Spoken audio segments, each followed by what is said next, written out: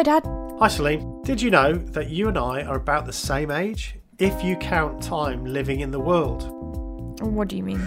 Well, as you know, I left a high control religious group around the time you were born. So you're in your 20s then? Well, maybe in my head. The thing is though, because I had all of my beliefs about morals, science, politics, religion, philosophy provided for me, I spent the last 25 years trying to work out what I should think about a whole bunch of stuff and work out what's going on. No one knows what's going on, Dad. Well, I think it's about time we did.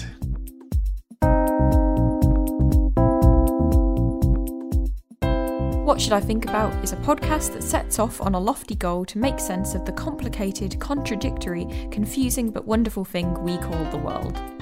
Hello and welcome to the What Should I Think About podcast. I'm Celine. And I'm Stephen. So we're really happy today to have Jeremy Howell, aka Germ, as our guest today. Germ is an ex-Jehovah's Witness content creator with a brilliant YouTube channel called Mentally Diseased. Jeremy, Germ, welcome to the What Should I Think About podcast. Hello, thank you so much for having me. It's a delight to be here. Great. Right, so first of all, for those of our listeners who don't really understand the reference to mentally diseased, perhaps you could explain what this refers to, please. Yes, mentally diseased, such a loaded term, isn't it? So that's what they call people that leave Jehovah's Witnesses and speak out against it. You are a mentally diseased apostate. It's a bit of a pejorative. I think that's how you say the word pejorative. And my whole stance is to kind of reclaim the word as the term as my own and remove some of the stigma about it. Yeah, I think that's a great thing to do, isn't it? That's just a brilliant way of sticking it to them, really. What does it say? What does it say about I guess an organisation that would actually label people as mentally diseased? You know, what does that tell us about that organisation, do you think, from your perspective? Well, it tells us they're a bunch of buttholes, that's for sure. Not particularly empathetic. I just think their entire stance on apostates and people that leave is very interesting. You know, they'll on one hand baptize someone that's in jail for being a serial killer. You know, that's totally forgivable, no problem there. But the only unforgivable sin is doing what we do here, hosting your podcast, doing my YouTube channel. These are the unforgivable things, which I think is very telling, that the unforgivable sin is speaking your truth. Yeah, and the other thing I think also it tells us something about, obviously it tells us what they think about apostates or people that don't believe anymore. But it also tells us something about their view of mental health, really, doesn't it? It suggests a terrible lack of understanding about what mental health is about, and absolutely. If they're flinging that term around in such a irresponsible way. In fact, you talk quite a lot about sort of themes around mental health, I think, on your channel, in a much more responsible way than the JWs. What do you think are some of the psychological difficulties for people leaving a cult, high control group, Jehovah's Witnesses? What do you think are some of the difficulties in that? Oh goodness, there's a lot. I mean, we were all programmed so hard in so many different ways because they basically stripped they have a whole saying about it. You let go of the old person and put on the new personality. So especially for people that were born into it, you might come out of the religion not. You were raised with a new personality. You have no idea who you really are or how you really feel about things. So you come out with a lot of feelings, of course, like things like guilt and shame, trying to, just learn how to be free and be yourself and have opinions of your own. And then, of course, there's some of the things that I notice a lot are things like misogyny, letting go of misogynistic ideas, some homophobic ideas. It's just, it's a barrel of monkeys. Our brains, there's a lot. Yeah, absolutely. Like, post leaving yourself, was that one of the first things you had to Because I know that was a big reason for your, well, the main reason for your leaving was, when I listened to your story recently, was your mum finding out and then all of that blowing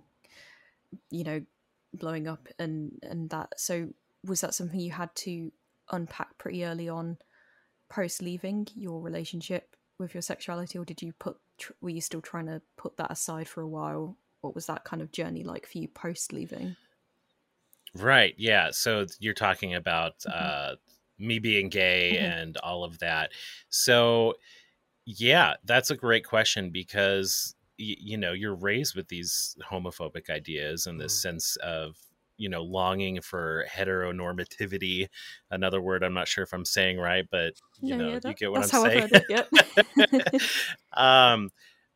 But yeah, even though, and I get this a lot. I get a lot of gay people that write me letters and stuff about their own experiences, and so many of them struggle with this homophobia that's built into them, and they're still afraid to accept themselves, and they're very afraid of the queer community.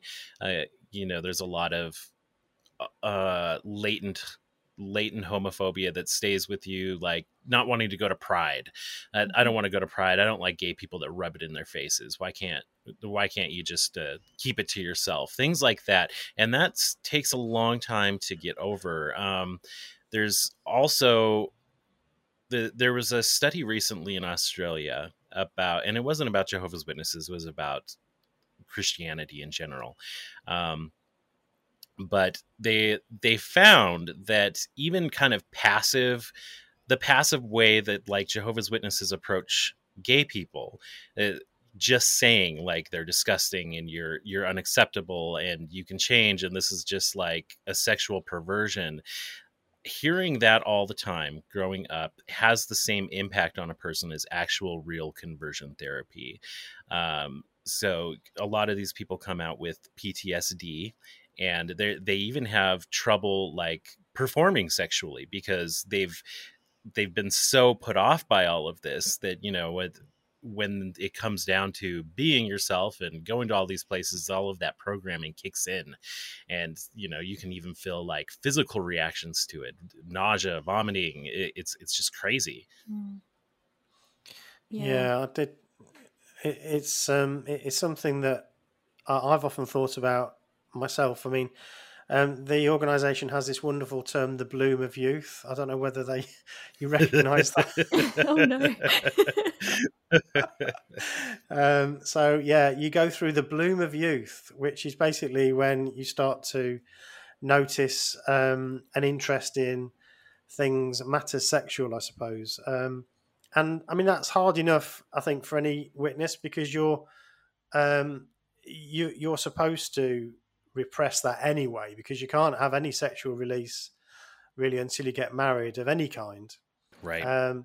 But I guess if you realize that you're gay, you don't even have the thought of, well, maybe one day I can get married in your mind to be able to fulfill your needs, if you like. So can you talk to that in any way? How do you, what's that realization like? How do you sort of think about that?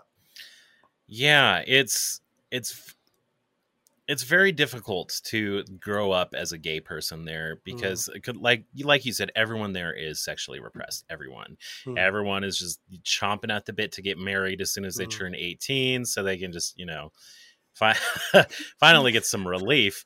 And as a gay person, you are asked to basically, they say they hate the sin, not the sinner. So you can just chill here and be asexual is your only choice. So you don't even have that option on the table growing up. You don't have, you train yourself to basically shut down your sexuality, which, is why so many people struggle with it after they leave, is because they've trained themselves for so long to be asexual. Then it's like, well, how do I be sexual?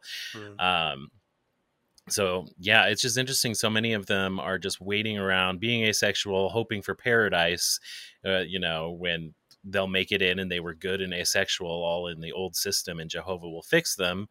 And then Stephen Lett comes out with this talk, I think last year, saying basically, oh, Jehovah's not going to fix you. You're still going to have to get over it. I don't know if you saw that talk, but I saw I your was video outraged about it. Yeah, I think that's really interesting, because you talk about how you you sort of thought to yourself, well, that is the answer. If I can get through Armageddon, and Jehovah will fix me.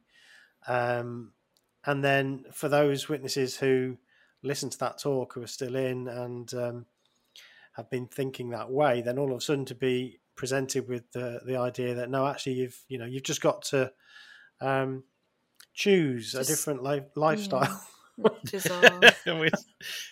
just not possible. It's just not possible. So that had to have been really disheartening for gay people in the religion trying to make it. Yeah, I've got to wonder if it might have. Sometimes it feels like they're very counter in what they say. So they're like preach. You said that they're saying like, oh no, it's not going to be. That's not how it's going to work. You're not going to go to paradise and be quote unquote fixed. It's still this choice thing, and you'd think that they would. This is why I think sometimes I'm like, yeah, then there's not a grand plan, because if there was, like, they would know that that's not what these people want to hear if you want to keep them in, and they'd say, oh yeah, that's exactly what will happen. You'd promise the things that that they'd want to hear. So I'm just like perplexed, but yeah, it was a really bizarre choice, because it's like, you're making this up anyway. Why would you? Yeah. Why is that the thing you would make up? You're just like, you could have been like, yeah, it'll all be fine, and everyone like, oh, good, relieved. But no, they were like, yeah, nah. Yeah, it's strange. It's almost like they don't really want people to stay in the organisation the way they treat people, isn't it? Yeah. And you went to some quite extreme lengths, really, to try to deaden your feelings and try to train yourself not to think in certain ways. Are you able to talk a little bit about that, Jerm? Yeah, well, when I first realized my problem, as I thought of it at the time, it's what's the first thing you do when you're a Jehovah's Witness and you have a problem? You go back through your library, comb every reference you can, get your answers. So I'm going through all these bound volumes, and the young people ask, and they talk about gay people a lot, but they don't really have any solutions for them. They just say over and over again that like masturbation is the reason it happens and you can change, but they don't tell you how to change. So barring any actual help from them, I got online, hopped on the internet. I'm like, okay, so how do I stop being gay? And of course, then I fell down this rabbit hole of, conversion therapy, internet. And luckily, like, I didn't have access to the more formal ways of doing it, but I did I got the gist of what like conversion therapy is based around. So I started doing it myself. I would keep like a pin in my pocket, or a safety pin or something sharp in my pocket, and like anytime I had any kind of sexual thought whatsoever, which is a lot when you're 13, 14 years old, let me tell you, jab myself in the thigh. That try to associate any kind of sexual thought with pain. And, of course, praying constantly, Jehovah, please fix me. Waking up in the middle of the night, Jehovah, please. And, nothing. And that's, I went on like that for probably about 5 years before I finally gave up. And I was like, you know what? I'm sorry, but they're just wrong about this. Jehovah isn't answering my prayers. All these conversion methods are not doing a thing. They're just wrong about this. They're going to get new light about this soon and realize that they were wrong. They just don't know anything about gay people. That was kind of the mindset I was in around when I ended up leaving, and I stayed in that mindset for a while after leaving. I was still I was PIMO for a while, and no, PIMO's right, the physically, and then POMI. I was POMI. Yeah, I was going to ask you about that. Yeah. I was POMI for a while afterward, and I was just waiting for them to get new light about gay people. And it's been actually next week is my apostiversary. It'll be 17 years since I was ejected from Jehovah's organization. Many And happy returns. yeah, and still no light about it. Nothing. No. I was going to actually ask you a little bit, if we go sort of a bit further back in time when you were being raised as a witness. What was your worldview? Because I'm kind of interested in how people construct their universe, around what they're taught. So, again, for those listeners who are not part of the XJW community, what is it like being raised as a Jehovah's Witness? What sort of worldview do you have? Do you want to just tell people a little bit about that? Well, I was very into it. I thought that this was the greatest thing ever. Like I was totally into the idea that we were all these great Bible scholars. That's,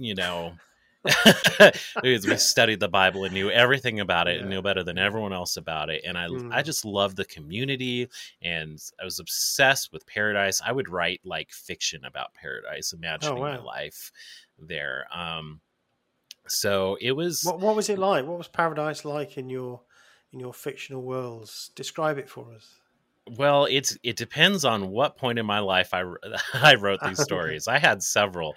When I was younger and before I got so jaded about it, it was, I'd imagine like this great, almost a sci-fi utopia that we would eventually get to.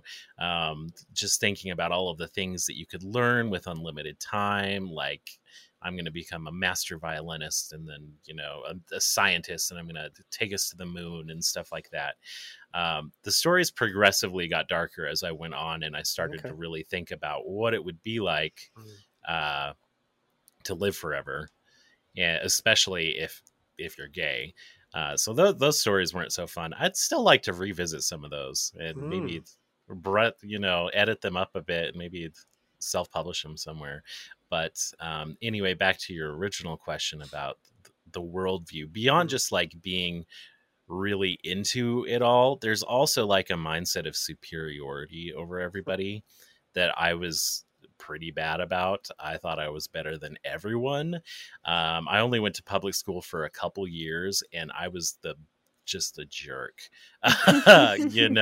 Just a jerk. I was not shy at all about telling people that they were going to die in Armageddon for eating a birthday cupcake, and or for seeing some movie I didn't approve of. You remember going door to door, and it's like someone was rude to you at the door. I'm going to get their house when they die in Armageddon.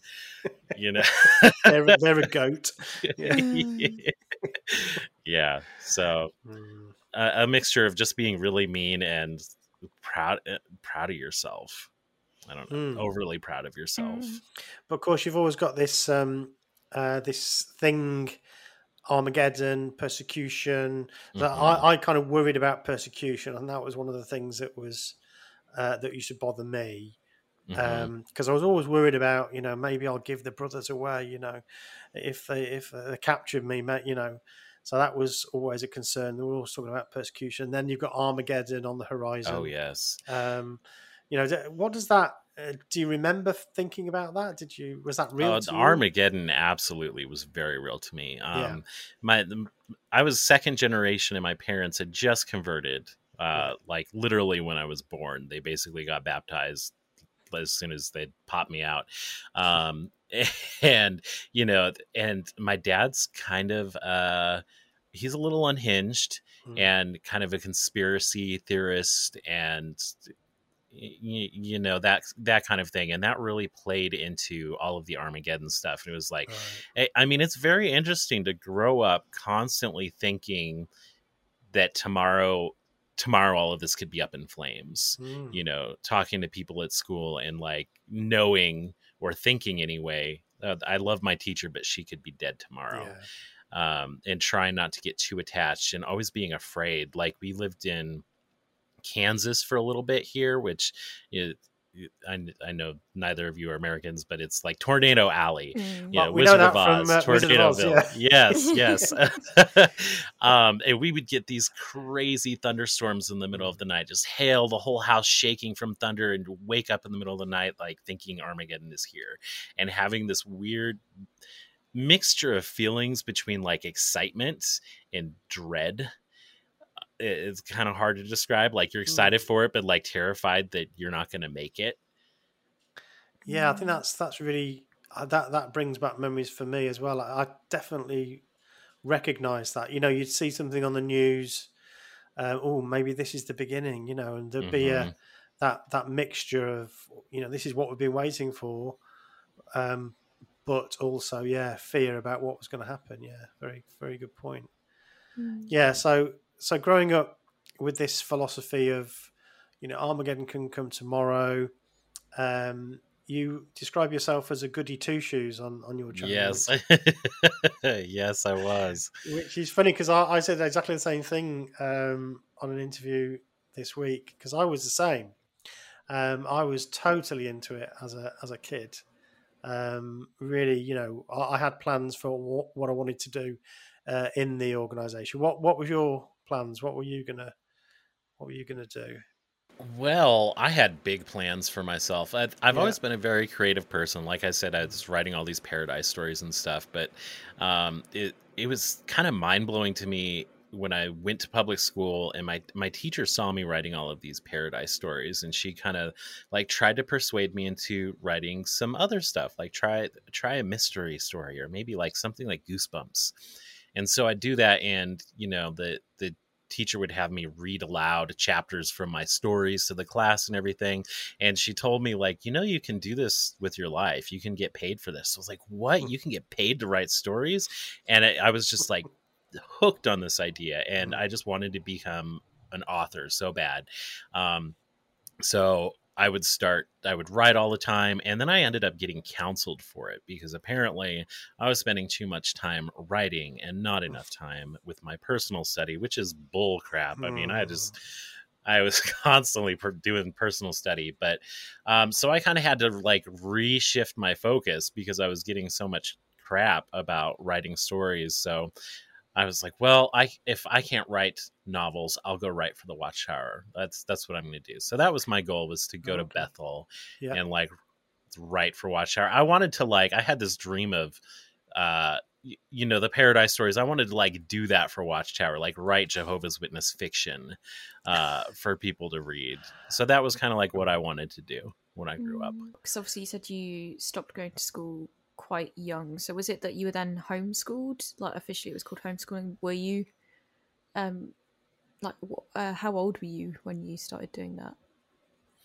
I forget the exact age, but it was 5th grade. Okay. 5th grade was the last year that I went to public school. I only went to public school from 2nd grade to 5th. That's all. Okay. That's all. I skipped the first 2 grades because I was really smart. Thank you very much. And but they yanked me out in 5th grade. Number one, because we moved a lot. We moved a lot. We were always in this cycle of buy a house we can't afford because Armageddon's just around the corner and we don't have to pay the mortgage anyway. And then, you do have to pay the mortgage and you can't afford it. And now we're moving into a dump. So we do like that a lot. So they pulled me out of school. And also because my dad thought that the bad association was spoiling my useful habits. Right. So from 6th grade, they enrolled me in this real shady school. I forget the name of it.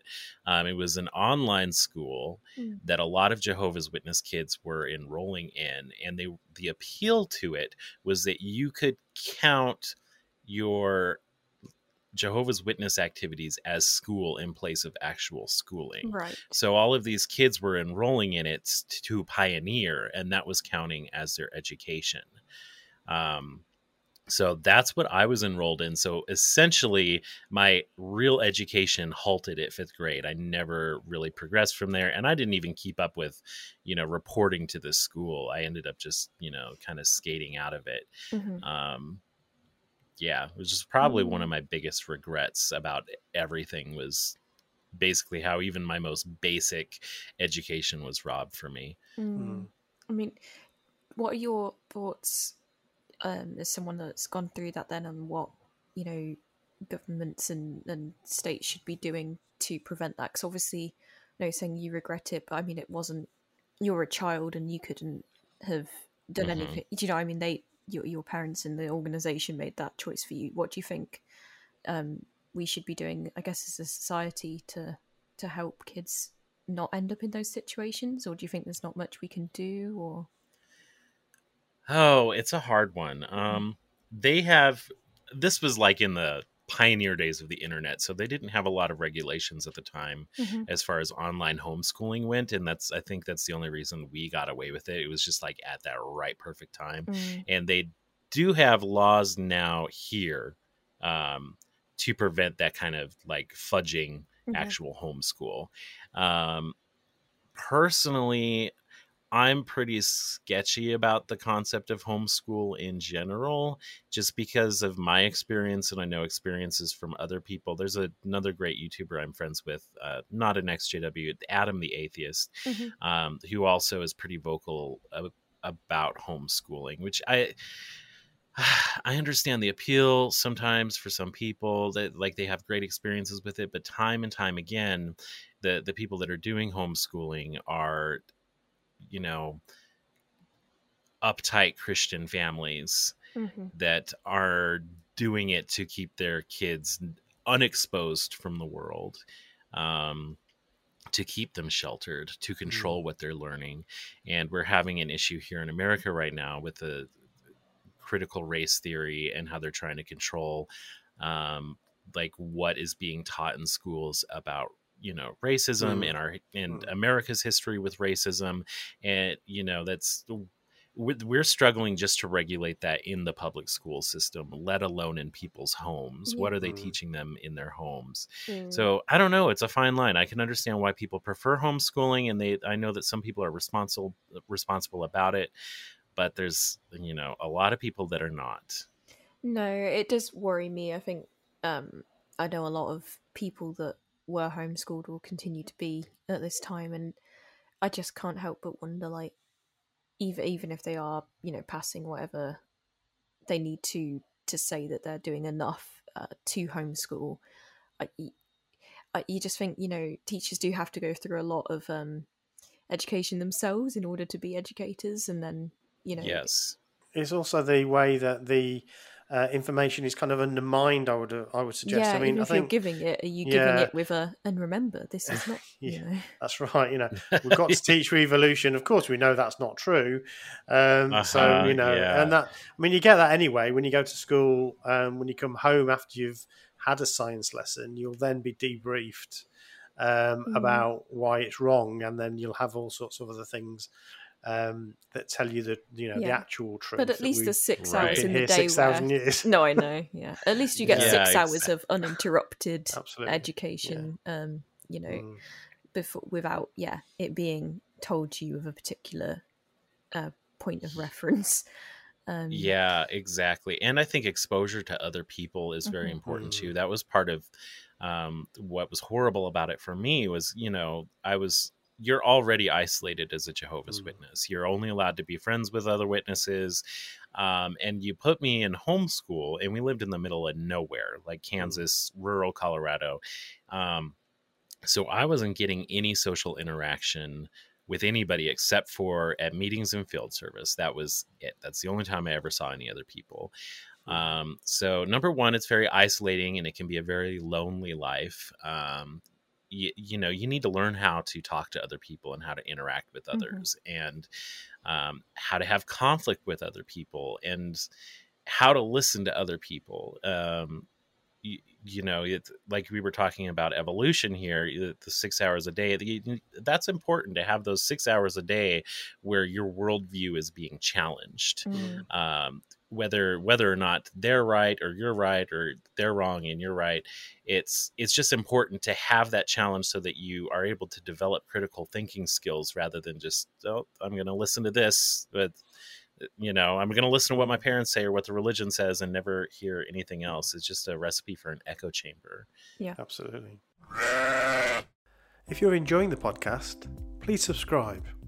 It's just a click or a tap, but it means that the show gets recognised as something of potential value and interest to others. And it's the main way that we know people care about what we're doing. So if you've not already done so, please click subscribe or follow on whatever podcast app you're using. Thank you, and on with the show. Well, I was just going to ask as well, while we're talking about like being young and educated, and so I've noticed the organisation is putting a lot more emphasis, it feels like, on how they educate the young people in terms of creating those cartoons. I think they're like Caleb and something. I can't remember the other ones. Caleb and Sophia. Yes, yeah, I know. Well, I've seen their horrible video where the girl sees the picture of two mums and she tells her mum about it, and she seems quite all right, and her mum, you know, tells her why that's bad, and that, you know, some people in the world think that's okay, and they might think they love each other, but it's not, basically. And it's like, oh god, you know, it's yeah. And I was just like, should this be allowed? Like, this is hateful, and it's being dressed up like a children's cartoon. And I mean, what are your thoughts on that? I mean, it's pretty terrible, and I do think that things that if they're making content that appeals to children, it should go through some sort of, I don't know, board or something. Like, you know, you have to get movies rated to show them in theaters. You have to show them to a board. Is this rated RPG? Is this inappropriate? And somehow they get away with not going through that whole process. And they're very good at making it seem very sweet and innocent. Like even that video that you're talking about with the two moms, it, like, if you're not thinking too hard about it, it doesn't seem that bad. It's like, oh, she's just being nice and everything, but she's like telling her daughter to go talk to this child of a lesbian couple and tell them your parents are wrong. It's extraordinary, isn't it? Yeah, it's like, it's just horrible. Yeah, no, I mean, if she's not being homeschooled, she's going to be soon. She can start getting bullied, poor girl. Yeah, they're going to have to pull her out. Yeah, yeah. It's a good point, like you said. Like, why is it not being looked at by some sort of outside party? Because it's a cartoon, and stuff that goes on, you know, open networks for children gets looked at before it gets broadcast. Absolutely, yeah. And it's not as though it's being hidden. I mean, that's the thing that I'm curious about is the fact that, you know, these cartoons they're available for anybody. They want other people to access them. So it's not like they're trying to hide this behaviour, which I find extraordinary, really. Right. From what I understand, like they actually, like, I've heard stories about moms giving Caleb and Sophia DVDs to other moms. Like, oh, this is great. It's Bible, you know, Bible-based entertainment for your children. It's educational. Yeah. That kind of like they used to do with My Book of Bible Stories, you know, just shuck that thing everywhere. Absolutely. Yeah. I mean, that was bad enough, wasn't it? That was frightening enough, let alone all that. I mean, obviously the production values have improved since the days that I was in, and I guess yourself. So it's even more terrifying now, the things that you're seeing. Quite frightening dramas that, you know, and that would have given me nightmares, absolutely, as a kid. Oh, yeah. Yeah, just like, it's one thing to see. I mean, there were, when I was like a little kid, the first thing that we were reading in book study was the Revelation book, which was terrifying to be reading as a child. I think that might have been, that and My Book of Bible Stories were probably the first books I actually read. And I mean, that was scary enough, but now to see like it dramatized, like you said, and they're at the convention, they're not distinguishing between what's appropriate for children and what's appropriate for adults. They show the same things to everybody. So you see these terrifying videos about people huddling up in a bunker and like SWAT teams coming after you and Jesus coming out of the sky with a friggin' bow and arrow. And you know, it's too much. Definitely. Absolutely. Okay, can I bring you back to your youth again, Joe? So you're still very young. you're being denied your sexual identity. In fact, you're told that it's wrong. And on top of that, you're being physically abused by your dad. And the elders are not protecting you. The organisation is not protecting you.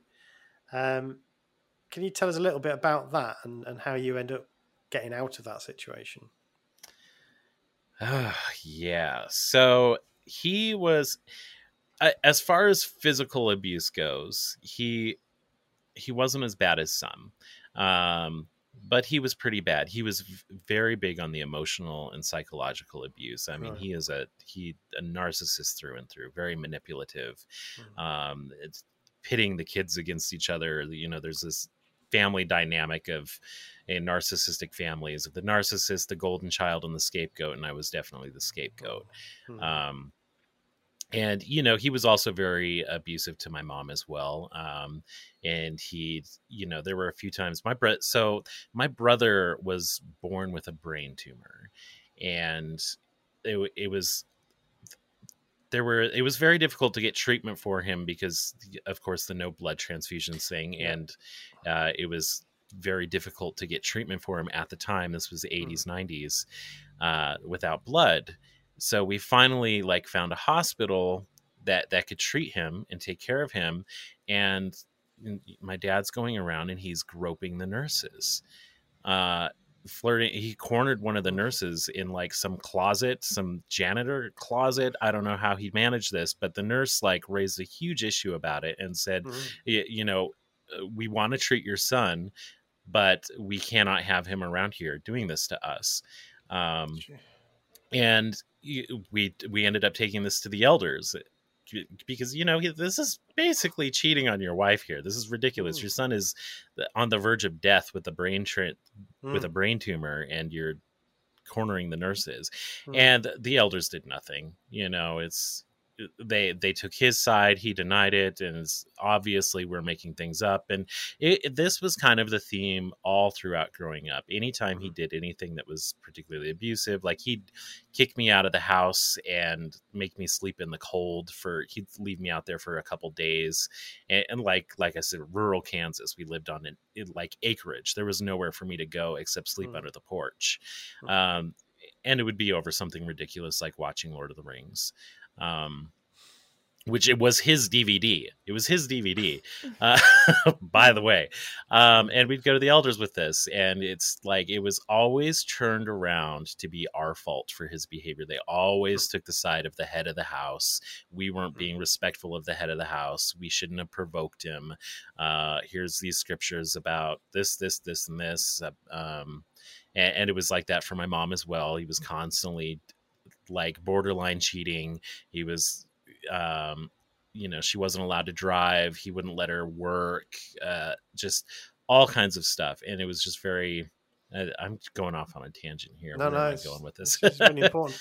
No, I mean, what you're describing is a kind of high control situation within a high control group, isn't it? So you know, you've got a coercive, or you're observing a coercive relationship. You're part of a family where an individual is coercively controlling his family. On top of that, you've got the organisation, which itself is a high control group. Yes. And they're kind of backing up your father in his activity, which is shocking. Yeah, which is what makes this religion so dangerous. I think I've, you know, given my experiences with my father growing up, I've been very interested in the topic of narcissism and this sort of antisocial personality disorder. Reading a lot about it, and there's so many abusive methods that these people use that is basically Watchtower's playbook on their own. You know, they're a narcissistic organization ran by narcissists that protect other narcissistic people. So they just really create this environment for abusive people to thrive. It feels like the more manly you are and the more abusive you are, the better you're going to do in this organization. Yeah, we've heard too many stories of, you know, people that have, you know, been, that even if they have been reproved, they've ended up being elders again and put back in positions of power and things like that. So it's a patriarchal group that keeps taking care of its own, it feels, at least. Yeah, absolutely. I think there's sort of two factors, really. One is that if you create a structure where the man is like a little king of his little domain, then, you know, you don't be surprised if some men take advantage of that, or, you know, they think they've got a green light to do things. So I think just the very structure, exactly, just the very structure of it. And then you've got the messages that say about, you know, being the leader and taking the lead and so on. Well, there's that phrase that someone was like, instead of saying power corrupts, they were like, they prefer the term power reveals. And it's, you know, and just like, you know, you see what someone wanted with all this power, what they would do with it, you know. And I find that interesting, because instead of it doesn't take away agency, or like it says, you know, people make choices, you know. Reveals who you really are. Yeah, I think in the case of my father and a lot of other abusive people, I think that power that they give them is exactly what appealed to them about the organization in the first place. I really think that my dad converted specifically because of the power that they offered him. Because it says something that, on the one hand, you know, he's going around various different hospitals trying to desperately find somebody that will treat his son without blood.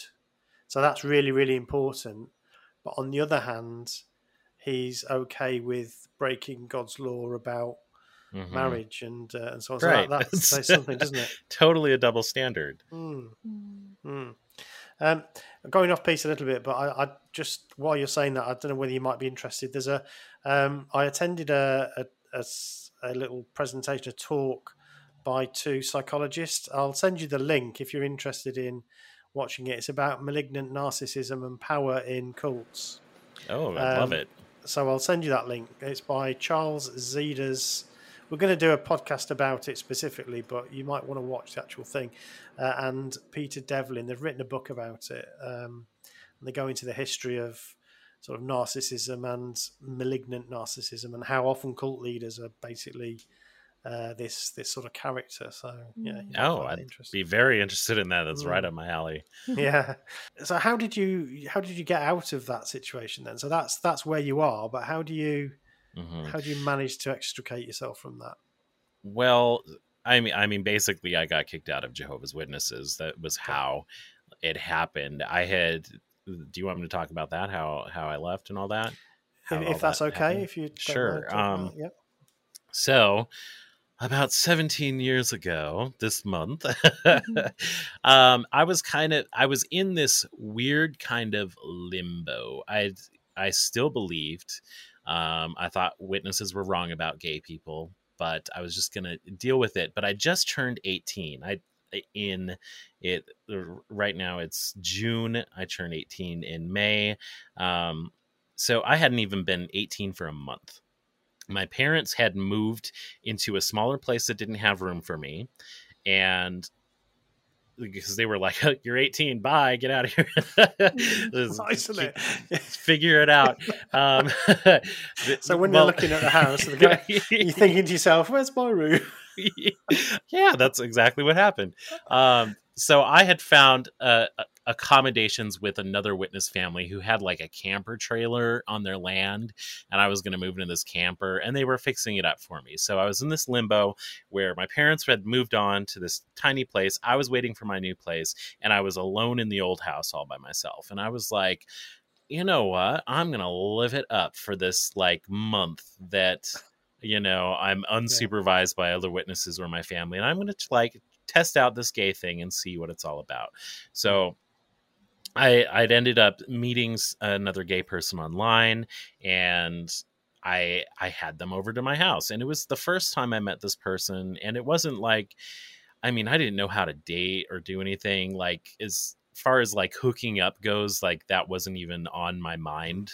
I wanted to meet another gay person because I'd never met another gay person before.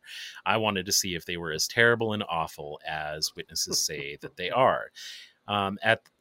At the time of this weekend, it was a convention weekend. It was a circuit assembly. And I told my parents that I'm working that weekend and I was going to catch the next convention the next weekend. Totally lie. And my mom is nosy as hell. She saw right through me. So I had this person over, and then I hear her car pull up because she knew that I wasn't working and wanted to see what I was doing. And she barges in, and this person's like a 6 foot tall cop. And I'm trying to like stuff him under the bed and hide him and just tell my mom, I'm just hanging out here on break at work. That didn't work. She saw his feet poking out of the bed like the Witch and Wizard of Oz and knew instantly what was happening. So she left immediately and went to the elders. And I don't think she went to the elders to tattle on me specifically. She was looking to them for help because she didn't know what to do. But the elders, of course, were not very helpful. And they basically told her, well, there's, if he doesn't change and if he doesn't want to change, there's no reason for you to talk to him again. So basically that's how I ended up leaving. It was kind of hard too, because like I said, I was in that limbo between houses. And now because the elders said, they called me and said, are you going to stop being gay? If not, then, then you're done. And my mom came over with a bundle of letter from all of my friends, basically ending our friendships until I stopped. I wasn't even baptized, by the way. So I really think I was treated more harshly because I was gay, and because it was a rural conservative area, they weren't very sympathetic to me. But anyway, I had no place to go because now the place I was going was no longer on the table. So go ahead. No, I was just going to say, so shunning, obviously something that you've experienced, even though you weren't baptized. Yeah. In which case, really, shunning doesn't really apply. Disfellowshipping doesn't apply, but they shunned you anyway. Yeah, they shunned me anyway. I was treated as disfellowshipped, and I'm still treated as disfellowshipped by everyone that I knew. Like, my two best friends actually knew that I was gay. All the way up till then, they'd found out, and they were trying to help me with my not being gay. But the moment that it came out, they stabbed me in the back, and it was like, and I hear people online all the time ask for advice about this. Oh, I have a friend that's very supportive of me, and I just want to tell them, don't get attached. Don't get attached, because as soon as it becomes public, they're not going to be loyal. So anyway, I ended up moving in with this cop that I had met once in my life. Very unhealthy, and I think the next few months, I don't want to go into the next few months too bad, but it was a very rough time for me. And he was a very abusive person as well, that I think saw that I was vulnerable and dependent and couldn't take care of myself. And he took advantage of that. But that's kind of how I got away from it all and got away from my dad. And my mom actually she stopped shunning me after a while, and she saved me from that situation with that cop. She gave me a call, and she really saved my life because it was not good for me. And she found a place for me to live, and we've been talking ever since, and she ended up leaving as well.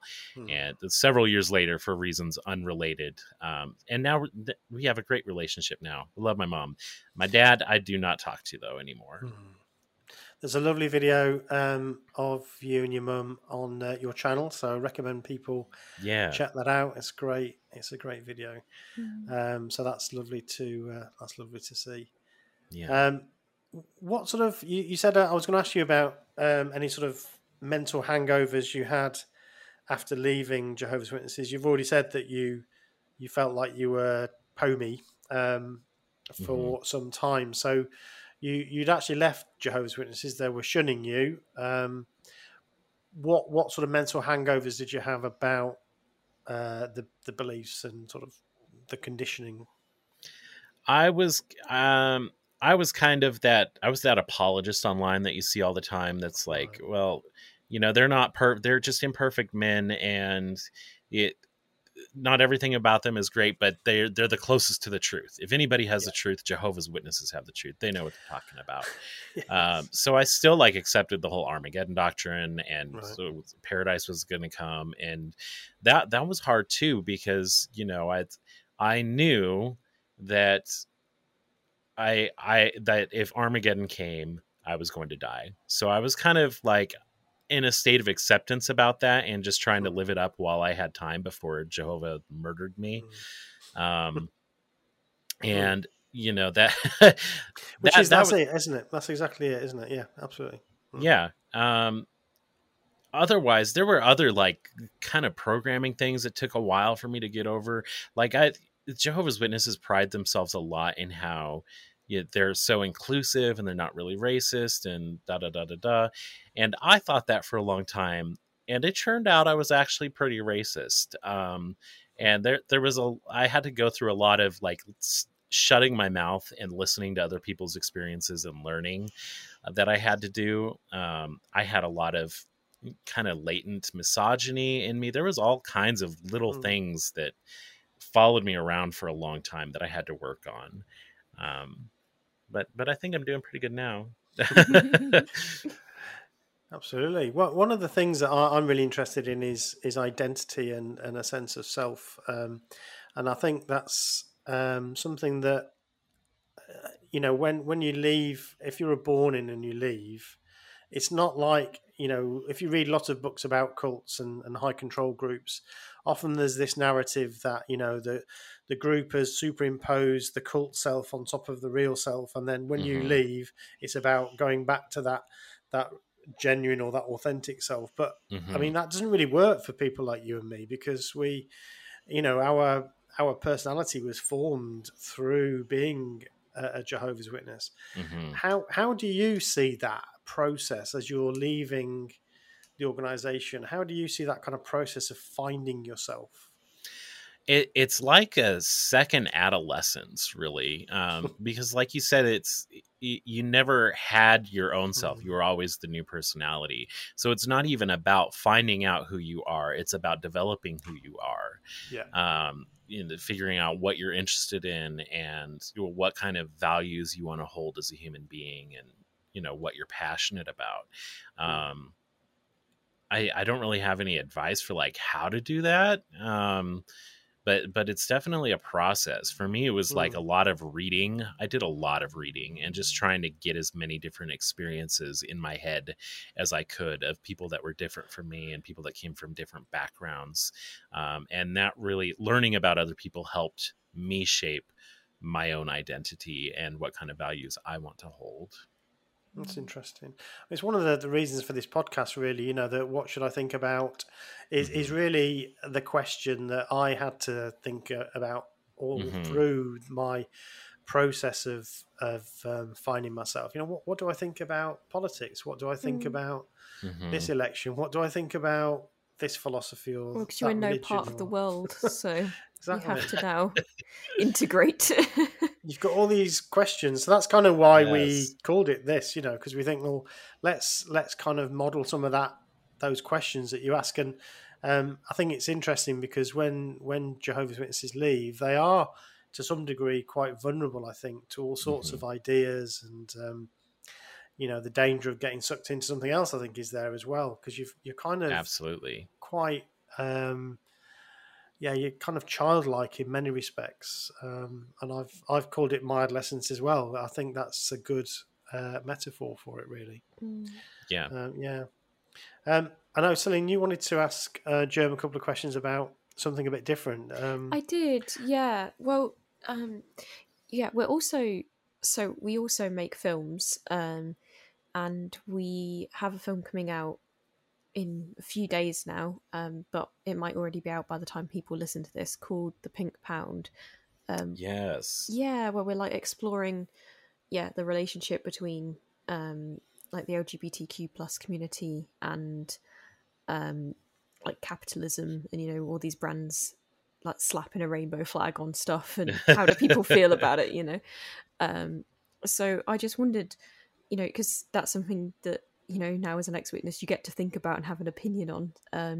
How do you feel when you see, because I'm thinking about it all the time now, I'm seeing all these rainbows when I'm scrolling through online shopping and stuff, and I'm thinking, what are you doing? Like, are you just putting a rainbow on for clout? Do you care? Do you think about these things as well? Yeah. I listened to your podcast about the Pink Pound, by the way, and I thought I really enjoyed it. It was very good. I'm looking forward to watching it. Awesome. It's difficult. I have kind of a in the middle take on this, because I remember, I mean, I came out, it was early 2000s, and the world was still very anti-gay at the time that I came out. Like Matthew Shepard had just happened, that kid that was killed in Wyoming, and that was in the area I lived. So at that time, when a corporation came out as being supportive of gay people, it meant a lot. And we were very loyal to those companies that made us feel included very early on. Like Target is one of those first companies that were very inclusive of us right away. And they took care of their gay employees in a way that other companies were not. Like, you could actually go be a cashier at Target and they would give you health insurance and share it with your gay partner, which even now you don't even get everywhere. So on the one hand, I appreciate them being supportive. On the other hand, though, now that we're profitable, which I think is a lot of the reason why I hate to say it, why people are accepting of us now, is because we're profitable.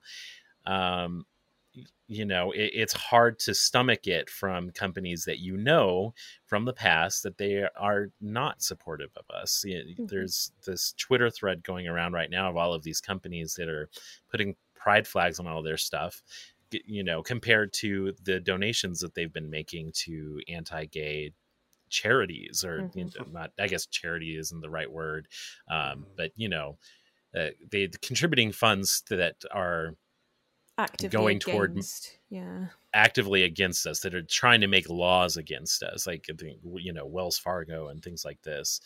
So I don't know, it's hard. You want to be grateful for the support, but at the same time you don't want any bull crap. 100%. Yeah, I think that was a big thing that comes out throughout, is that tension in everybody, that they want to be happy about it, because ultimately seeing someone accept you is always better than not, but also wondering what are they doing, whereas if you're going to profit from us, then we need to get something, there's got to be an exchange. Right. And also I feel like, now the times have changed and we've moved along a lot since I came out, and now like what used to satisfy me before is no longer good enough. Disney's one of those companies that I have a lot of bones to pick with, because they're slinging all this Star Wars and all this Disney Pride merchandise, and it's like, we only exist in Disney movies if we can be erased. They made this huge stink about a lesbian kiss in the Star Wars movie, and it's in the background, and it's something that they can edit out when they put it out in other countries. And to me, that's just not it's not good enough. Very performative. Or didn't they make, I'm sure the reason I know about this one is because I know someone that wasn't allowed to watch the new Beauty and the Beast film with Emma Watson because there was gay stuff in it, and I'll use commas, like, air quotes. And it's apparently LeFou, like one of the side characters, is like, Disney said he's gay, and the only thing that suggests that is like he dances with another guy at the end. But like they made a big thing to say, like, isn't it exciting? There's a gay character in like a Disney film, and like witnesses couldn't watch it because of that. And also like it was barely a thing. And also like what I feel like it's a bit of a smack to have the character that literally means the fool be the one that they picked to be, the gay character. Right, exactly. Exactly. And like historically in all the Disney animated films, like all of their villains are very queer coded. Yeah. Like Scar is very queer coded. Ursula is very queer coded. Which, with, I don't know, I stan all of these villains at the same time. Like, I think Ursula's great. I love Scar. But are you ever going to queer code like the hero? I don't know. Would be nice. I mean, Ursula's literally designed after a drag queen, but you only know if you know. right, exactly. No, it's it's one of those things. I hope that we keep the conversation going, and I see people saying things like, Pride was not brought to you by T-Mobile, for instance, or like whatever it is. But but we understand. We spoke to someone that runs a Pride, and you need to have these businesses engage with so that you can run Pride. It's, it's give and take, but yeah, it's a very complicated issue. Which is why we did the documentary, because it is it's a good subject for debate and discussion. I can't wait to see it. I think it's going to be great. Cool, brilliant. Nice. Yeah. So we're kind of coming up to the hour, and we don't like to keep our guests much longer than that. So I wanted to briefly touch on your channel. So your channel is called Mentally Disease, as we said. We'll put a link in the description for those people who don't know how to use a search engine. But it's dead easy to find. It's great. It's a great channel because I really, it's so creative. Each one is very different, and you do some really interesting things, I think, with the channel. So I hope you keep that going. It's I find it really interesting. You've done a recent one about Japan, I think. Was that your latest one? Yeah, I did one about the XJW movement in Japan. Thank you. I appreciate that. I try to do kind of niche topics and try to find what other people aren't talking about. I like to talk about the culture a lot and moving on and, the brain stuff. Encourage people not to get stuck in a rut, because I think there's a big risk of getting stuck in a rut with all of this great XJW content out there. Yeah, I think there is a danger, and it's something that I think we all kind of have to think about, who are engaged in this sort of stuff, because you can find yourself looking at and watching and thinking about JW stuff as much as you did when you were in, if you're not careful. Right. And, sometimes even more. It can be really, it can be really addicting. So sometimes I disappear for a while just because I'm like, okay, I need to get control. Having a bit of a break every now and again is good. Yeah. And it is fascinating, and I do consume a lot of it myself. So what are your plans for the future with the channel, or anything else you've got in the pipeline? Any other projects you've got on the go? Yes, I do have some plans. I'm probably not going to make XJW content forever. It's, I've been out for a long time, and I'm not, the organization is a completely different religion now than when I was there. So, there has to be a time where I move on. I'm still going to talk about cults. I have a channel concept for what I'm going to do afterward. I'm pretty excited for it. I think it'll be a lot of fun. Still talking about cults, but moving on from my childhood. Excellent. Well, I really look forward to that. That sounds brilliant. Yeah, Thank absolutely. Celine, have you got anything else you want to ask? No, I've got all my questions. As the audience know, my cheat sheet. I've gone through it. So that was really fascinating. Thank you ever so much for talking about your experiences and getting your insights into these areas. I think we share a lot of things in common in terms of our upbringing. So I recognise a lot of those things you've been talking about. So thank you for being so open. Yeah, thanks so much for having me on. It's been a pleasure. It's been lovely talking to you. It has. It's been really, really good. Thank you again. And we'll look out for this exciting new project that you have in the pipeline. Thank you very much, Germ. Thank you. Thank you. What Should I Think About is an Evil Sheep production.